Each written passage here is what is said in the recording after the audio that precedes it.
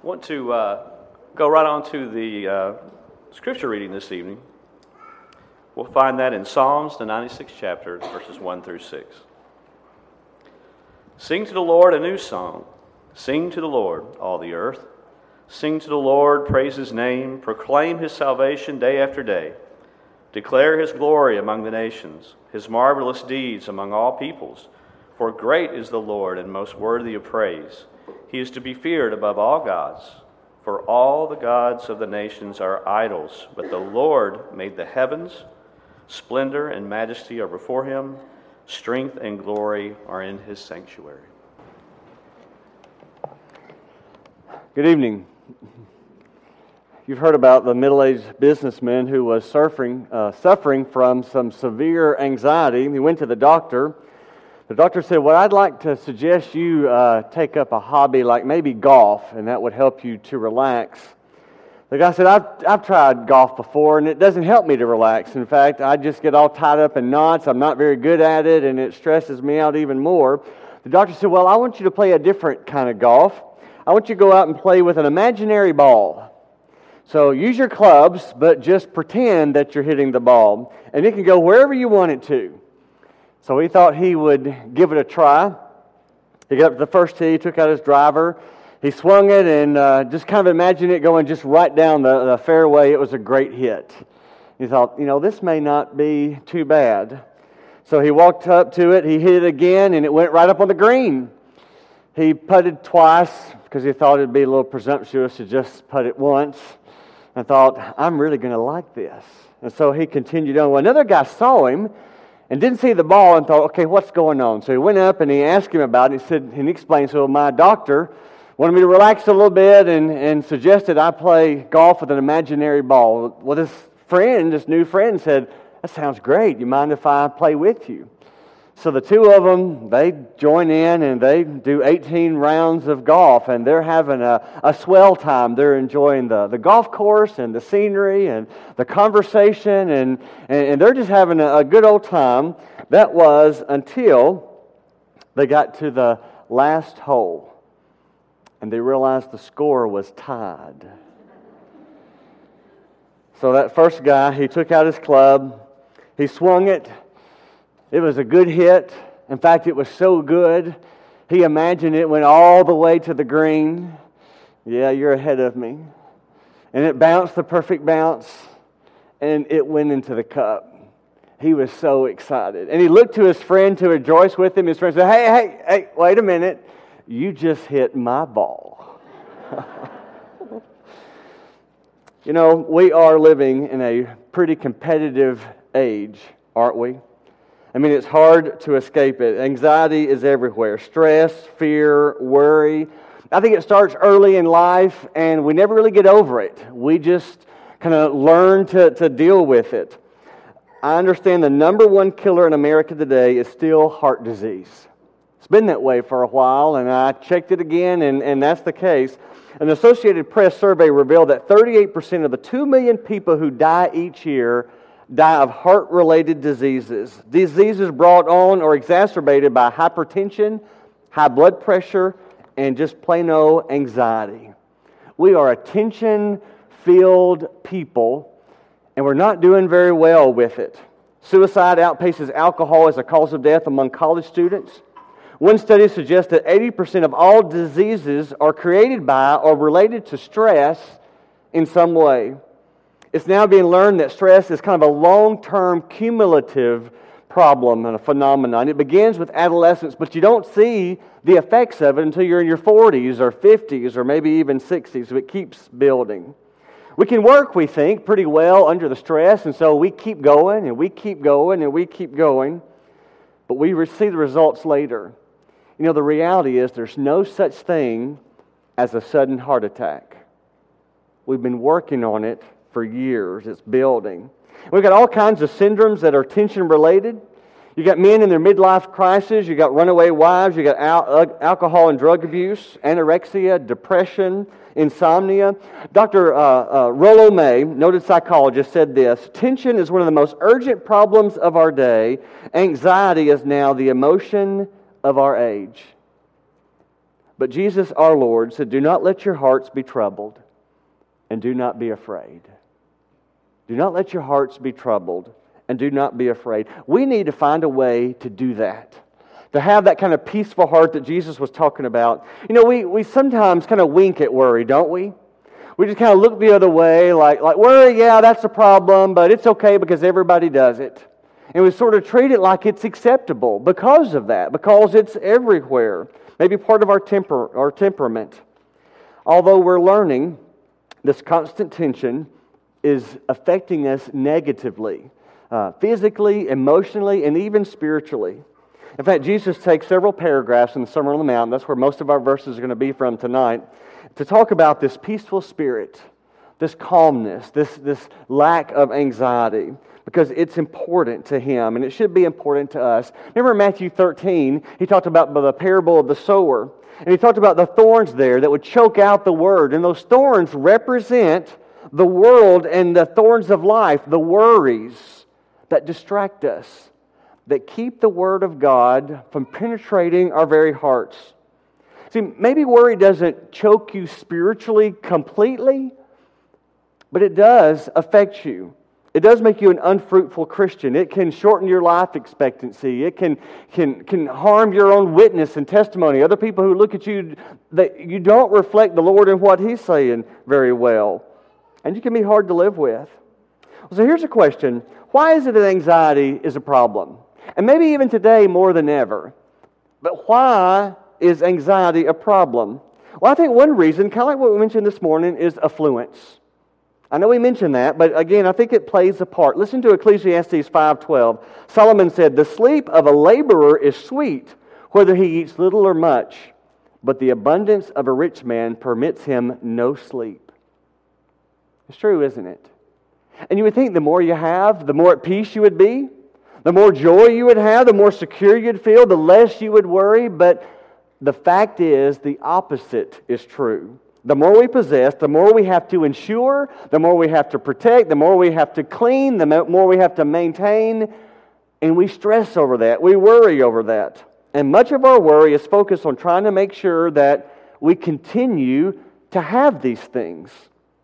Some of you are car buffs, and you might relate to a man I read about. His name was Ron, and Ron, all of his younger years, dreamed of having a Corvette. So when he finally got a job, he was a teacher, didn't make a lot of money, but he went into debt and he bought him a blue Corvette. For him, it was a dream come true. At first, he thought it was great. Those first weeks, he loved having that Corvette. But he began to discover that having the Corvette might be more of a problem than it was worth. He worried about somebody stealing it, and he wasn't satisfied with just a factory-installed theft system, so he put on a more elaborate one.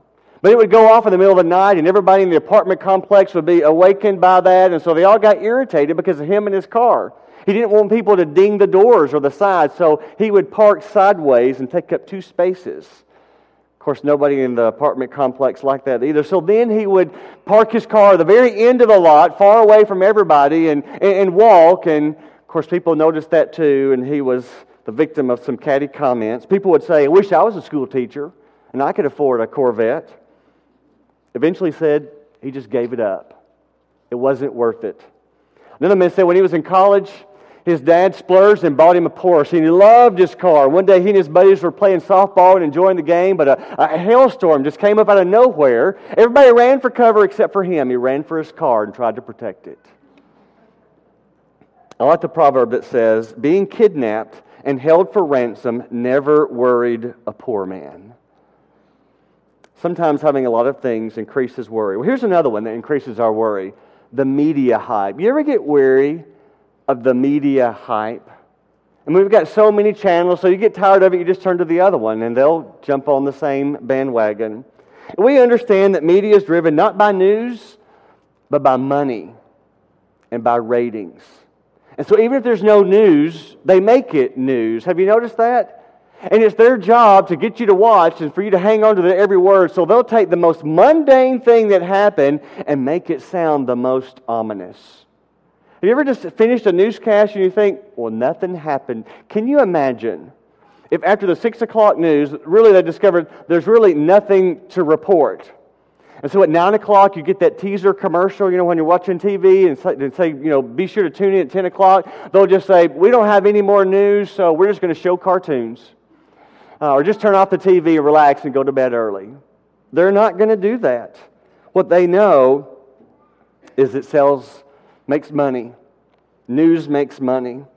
Whatever the least bit significant, they're going to make it sound like you need to hear. I was looking over the paper, thinking about all the things that have been on the news lately. The economy, it seems to always be there. How to handle our money. It's the new year. Maybe to make sure you're ready for retirement. All the news about France reacting to the terror attack. Do you remember when we had the terror attack and how we had the levels of concern for our country? Do you remember that?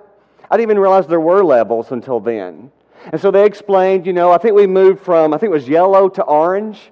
And then the reports that came out after that was like, well, now what are you supposed to do? And they'd say, oh, just go about living your life as usual. So just worry about it. So they bring this to your attention. There's nothing you can do, so you just keep on living. But this is still there. That media hype is everywhere. That instant worldwide attention, we can know about everything that's happened all over the globe.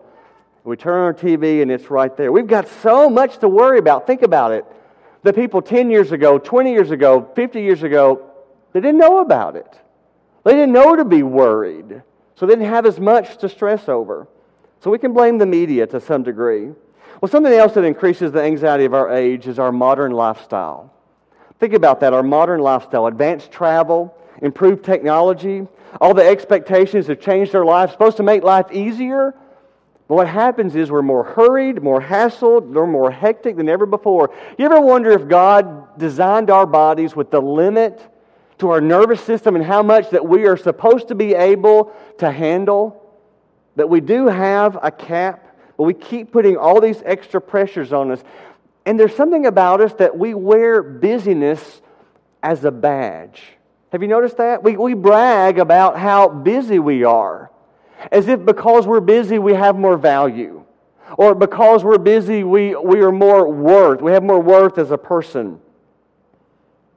I think about what we do to our children. We think about that as adults, and we can't help when we live that way. We project that to our own kids. How many sports can they play? How many instruments can they play? How many lessons can they take? Dance and voice and scouts. And so we run and run and run. And their formative years is all about running. And it's even rare to sit as a family around a dinner table. I do believe there are some people, though, who are energized by activity, and you may be one of those, that just gives you even more energy. But others of us put more activity and more pressure on ourselves than is normal. And I think it takes its toll. We see people, I see them, you do not just the golf course shopping, they're on the phone. They can't even live in the moment, enjoy what they're doing, or even take care of business, because they're so distracted. Got to take that call. Got to check the email. So much pressure. How do we ever have time? How do we ever have time to be still and just know God? See, if I were to ask most of you, what's your number one worry? If you're a parent, number one, it's your kids. For a lot of you who'd say that, your number two is your grandkids. It's just kind of part of the lifestyle. I love an article by Irma Bombeck. She wrote this a number of years ago. She said, to parent is to worry. Maybe you've heard this before. She said, one of the dumbest pieces of advice that have ever been given to me by my kids is don't worry. Are they crazy? That's my job. I've elevated worry into an art form. This means I can take something as insignificant as, Mom, I'm staying home on New Year's Eve, so don't worry about me. And I lie awake all night wondering why my son has no social life. If one of them drives an old car, I worry that some night on a dark road the car will die, someone will tap them over the head with a tire iron. If he buys new wheels, I worry that he's living on a diet of plastic. If he takes a vacation, I wonder if he can afford it. If he stays at home, I think he's going to kill himself with stress. If he changes jobs, I worry he's unstable. If he stays in one job too long, I worry that he's in a rut and he'll never get ahead.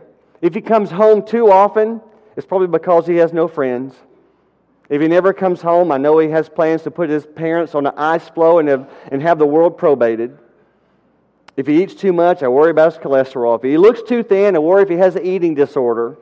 The other night, my husband said, do you realize all three kids are employed and their cars are running? What do you think the odds are of that happening? You have nothing to worry about. She answered, Fool, how long can that last? In the Sermon on the Mount, Jesus said 3 times, do not worry. Do not worry. Do not worry. The NIV says, don't be anxious. But whatever the translation, we know what he's saying. Do not worry. And I think it's important for us to understand there's a difference between being concerned and being worried. And sometimes we change the words, but we're still worried. And we'll call it being concerned, but we're worried. You've heard the quote, worry is like a rocking chair. It gives you something to do, but it gets you nowhere. But note this, concern. Concern focuses on probable difficulties, and it produces action. But worry, in contrast to that, worry focuses on the improbable and produces inaction. See, Jesus taught us to be concerned about the future. Remember him talking about no one builds a tower without first sitting down and calculating the cost. You don't get half done and then not be able to finish the job. No king goes to war without surveying and knowing if he's got a chance to pull it off, to win. So when Jesus says don't worry, he's not saying don't buy life insurance. He's not saying don't buckle your seatbelt. He's not saying don't have a smoke alarm. Sometimes the best way to overcome worry is to take action, is to do something about it. If you're worried about your grades, do your homework. Go to class. Study for the test. Do your best. Worried about your marriage? Then read a good book about marriage, or maybe see a counselor. You're worried about your health? It begins with eating well and exercise, the very thing that your doctor's going to tell you that you need to do. So sometimes we need to be concerned, and that means to take action. Not just think about it, not worry about it, but do something about it. But anxiety focuses on the improbable and is asking the question, what if? What if the plane crashes? What if I get cancer? What if the check bounces? What if there's another terrorist attack? What if my child and his spouse get a divorce? What if? Jesus is teaching us that's wrong. Don't live that way. If you bear His name, don't live that way. Don't worry. So question number 2, why is anxiety like that wrong?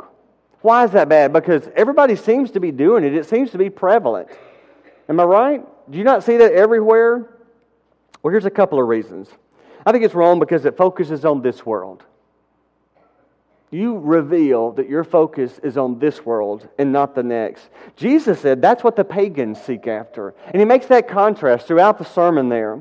If you're worried about your finances instead of laying up treasures in heaven, if you're worried about the food you're going to eat, what kind of food it is, how it's going to make you look, so obsessed with that, worried about your clothing, again, how you're going to look, how people are going to view this, you just obsess over all that.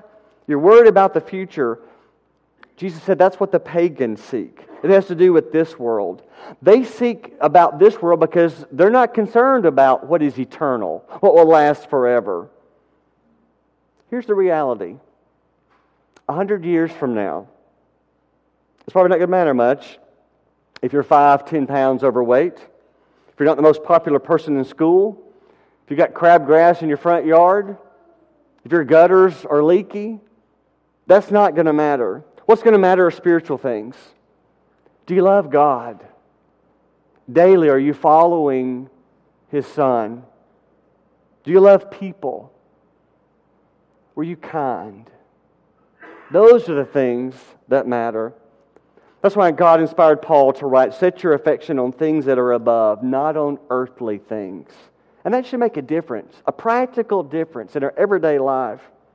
But worry is also wrong, number 2, because it's an exercise in futility. It helps nothing. If you think about all the energy, the mental time we spend worrying, it could focus that in a good way. Jesus said in Matthew 6:27, who of you by worrying can add 1 hour to his life? Worrying is futile. I read about a woman who worried for 30 years that she had cancer. Maybe you've known someone like this. Every time there was a pain, every time there was I've got cancer, I just know it. She died at age 73 of pneumonia. For 30 years, she worried about the wrong disease, the wrong problem. Worry is a waste of time. It's a waste of thought, waste of energy.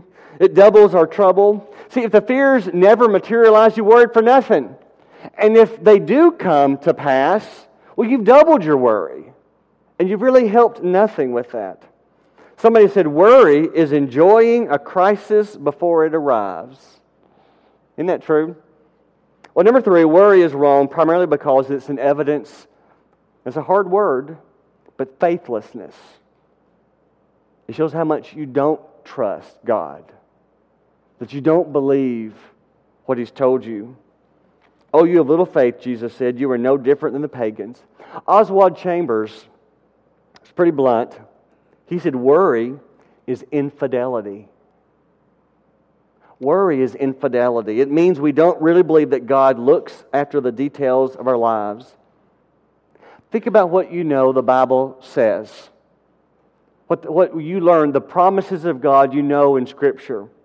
God promises all things work together for the good for those who love Him. But worry says, I don't believe that. I don't trust that. I don't think they will. God promises, I will supply all your needs according to my riches in Christ Jesus. Worry says, I don't think you will supply all my needs. God's Word says, when you're tempted, I will allow you to be tempted. I will not allow you to be tempted beyond what you can bear, but I will with every temptation provide a way of escape, that you may be able to bear up underneath it. Worry says, I don't think so. I don't think that's going to happen. God's Word says to be absent from the body is to be present with the Lord. Worry says, I don't think I'm saved. I'm not sure if the Lord comes back, if I'm going to heaven. I'm not sure about that. Even though Paul wrote, it is by grace that we are saved through faith. See, when you worry, even if you don't use the word worry, but when you worry, what you're doing is confessing your own belief that you don't trust God. Said the robin to the sparrow, I would really like to know why those anxious human beings rush about and worry so. Said the sparrow to the robin, I think it must be that they have no heavenly Father such as cares for you and me. Here's our third question. What does Jesus say about it? What does Jesus say to do about it? You know, it's easy to say don't worry or to stop worrying. But what do you do from there? And what are you supposed to do? How do you overcome it? I wish there was some magical formula that we could talk about tonight and we walk out of this room that none of us ever deal with worry again. I don't think there is a magical formula. Although I do think there's some teachings of our Lord that start with a change of attitude that can truly change our lives and eliminate worry. Let me name a couple of them. Number 1, examine the evidence of God's providence in your life. Open your eyes and just see what God is doing. He said, look at the birds of the air. Look at the birds of the air. Now, birds are interesting creatures, you know, especially when it comes to food. Sometimes we say, well, I just eat like a bird. Or she eats like a bird. Well, how does a bird eat? I read that birds actually eat 2 or 3 times their weight in food every day. Kind of changes that phrase, doesn't it? That means some of you would eat 200, 300 pounds of food, 400. I'm going to stop. That's a lot of food. That's a lot of every day. But you never see a bird out on a limb pacing, I just don't know if there's going to be anything out there tomorrow. And when I finished yesterday, I didn't see any more worms left. They're not stressing over it. In fact, you never see an anorexic sparrow either. They seem proud to be big, and they'll puff their feathers out. Matthew 6:26, look at the birds of the air. They do not sow or reap or store away in barns, and yet your heavenly Father feeds them. Are you not much more valuable than they? Look at verse 28. And why do you worry about your clothes? See how the lilies of the field grow. They do not labor or spin. Yet I will tell you that not even Solomon in all of his splendor was dressed like one of these. Well, how do they grow? Nobody's out cultivating these lilies he's talking about. Nobody's out fertilizing them. Nobody's out with the insecticide. But the lilies grow. In fact, he says, even Solomon was not dressed as great as these. If God feeds the birds of the air and clothes these lilies and takes care of them, what about you and me? Our value is much more than theirs. Will He not care for us? He knows the hairs on our head. So examine God's providence. How many of you, think about your life, how many of you can say, I've lived my entire life and I've never truly experienced hunger? Now, I don't mean that little reminder you get just before mealtime, but I mean when you had nothing to eat, cupboards were bare, you went to bed hungry, you were that destitute. All of us, most of us, we've not experienced that kind of destitution. How many of you could say, in all of your life, I know we go to our closet and say, I've got nothing to wear. Now, it may not fit, but we've got a whole closet full of clothes. It's not like the clothes you wore today is so dirty because of whatever was going on that you can't put it, that's all you've got. That's none of us. None of us. If we lived all these years, all your life, you've had something to eat. You've had clothes to wear. When you put your head on your pillow at night, when you looked up, it wasn't the stars. You had shelter. You are blessed. When will we come to the place where we can look to God and say, you know, God has provided for me all these years. I think He's going to continue to do it. I'm going to trust in Him. I'm going to believe every promise is true. The psalmist said in Psalm 37:25, I was young and now I'm old, yet I've never seen the righteous forsaken or the children begging bread. How much is God going to have to continue to do for you and me before we believe Him? That He's going to continue to keep His word. I'll care for you. If I have food and clothing, I'll be content with that. I love the plaque that reads, it's an old one but a good one. Lord, help me to remember that nothing is going to happen to me today that you and I can't handle together. So examine God's providence in your life. Here's the second thing. Place your emphasis on the spiritual. Emphasize the spiritual. If you want to overcome worry, He says in Matthew 6:33, seek first His kingdom and His righteousness, and all these things will be given to you. But don't just say it. Don't just quote the verse. Do it. You really seek His kingdom and His righteousness. You put that first. Number one, you are a soul with a relationship with your Creator, your Father. And then if you're married, you're a spouse with a relationship with your mate. If you're a parent, then you are a father, a mother with a relationship with your children.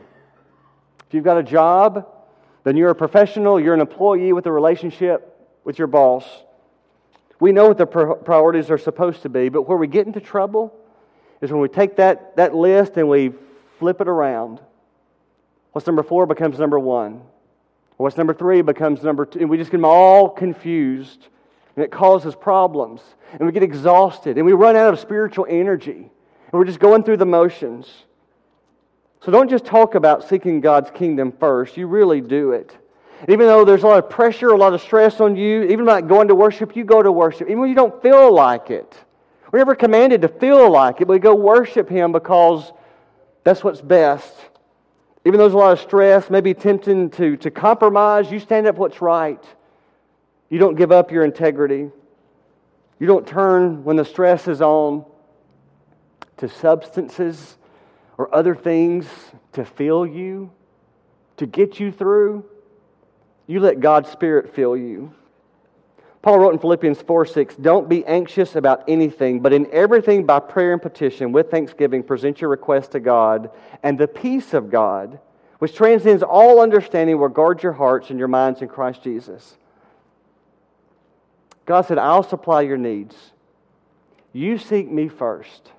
You trust me. And then third, if you want to overcome worry, He says, live one day at a time. Live one day at a time. He says, therefore, do not worry about tomorrow, for tomorrow will not have any problems. Isn't that what He said? It's not what He said, is it? Tomorrow has enough problems of its own. I love the Bible. I love the way God inspired the writers because it's real. It's every day. God tells it like it is. He doesn't say you're not going to have any troubles or they're not going to be too bad. He doesn't ever say that. He said, consider the birds. Well, consider the birds. What happens to the birds? Snakes come and eat their eggs. Birds have to fly south for the winter. That's a long trip. Birds die. They get hit by a car. I've seen it. You've seen it. Consider the birds. Consider the lilies of the field. What happens to them? They put on a show even greater than Solomon. Then what? They shrivel up and die. They're chopped and burned. For every person sitting here tonight, if not right now, around the corner or somewhere down the road, there's a problem.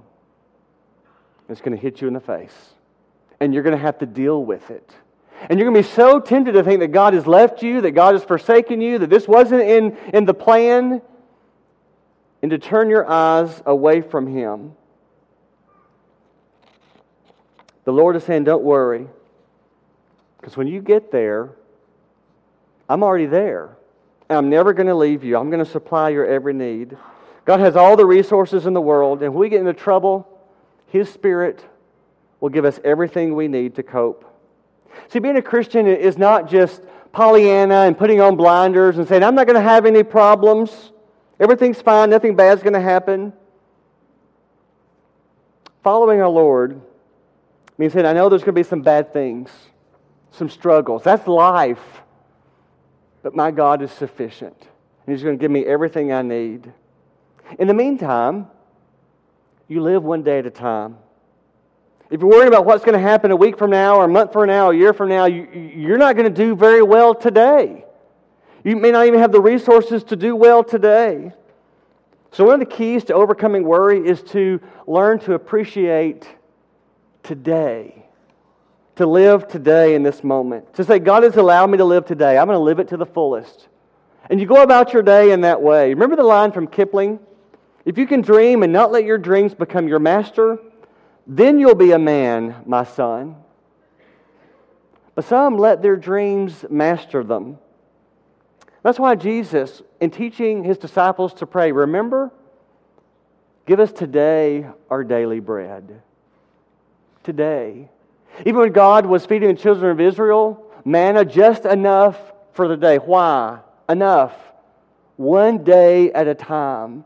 That's not a new teaching of Jesus. That's the way God has always been. It's not a new desire for man to want to store it up and to look ahead and to stress over the future. People have a tendency to do that. You ask a little boy how old he is, he gives you the number with fractions. You ever notice that? I'm 8.5. I'm 9 3/4. I don't know, we get to 18, 19, 20, we give up on that one, don't we? We say, I'm still in my 40s, or I'm still in my 50s. We don't do it that way. Somebody said if you were to eliminate all of the life that we wish away, you know what that means, don't you? You waiting for the weekend, waiting for the next thing coming. If we were to eliminate all of life that we wish away, most of us would probably live about a month. Some of you are looking at your watch right now going, okay, about 5 more minutes and we're out of here. We waste our lives away. Gary Freeman wrote about a young girl. She was unhappy. All she really wanted to do is get married and be a mom and have children. But she did finish high school. She didn't enjoy it, but she finished high school and she did get married and she did have 3 children. But she was surprised at how demanding those children would be. The diapers that were nonstop, the fixing bottles, the living on a budget. And she found herself thinking, boy, I just can't wait until they start school. So they're all in school and then I'll have a little bit of a break, a little bit of a reprieve, some time to myself. Finally, they went to school. That last one started. And she thought, now I'm going to get to have some time to myself. She and her husband sat down, they were looking at the money, and they were realizing the future. And he said, you know, honey, college is going to be expensive. If you'd go to work We could put that money away. Maybe we could put a huge dent in that. Well, she didn't want to go to work. She wanted just some time for herself, but she put her own desires to the side and she went to work. But she found herself thinking, I can't wait till they get out of school. I can't wait till they get to college. I can't wait till they get out of college and I don't have to do this job anymore. I can relax and enjoy myself. And that day finally came. The last bill was paid. The last child was gone. She walked into the office of her boss and said, I need to talk to you about quitting my job. He said, oh, you don't want to quit right now? If you'll just work 10 more years, you can retire and get a pension and get benefits. You're so close. But she didn't want to work. But she kept working for 10 more years, crossing every day on the calendar, looking forward to the day she could finally retire, and she did. She and her husband retired together. They spent the rest of the year sitting on the front porch, looking at the photo album, remembering the good old days. Why is it that life always looks good in prospect or in retrospect, but not nearly so good in the present? Is that a heart problem? This is the day.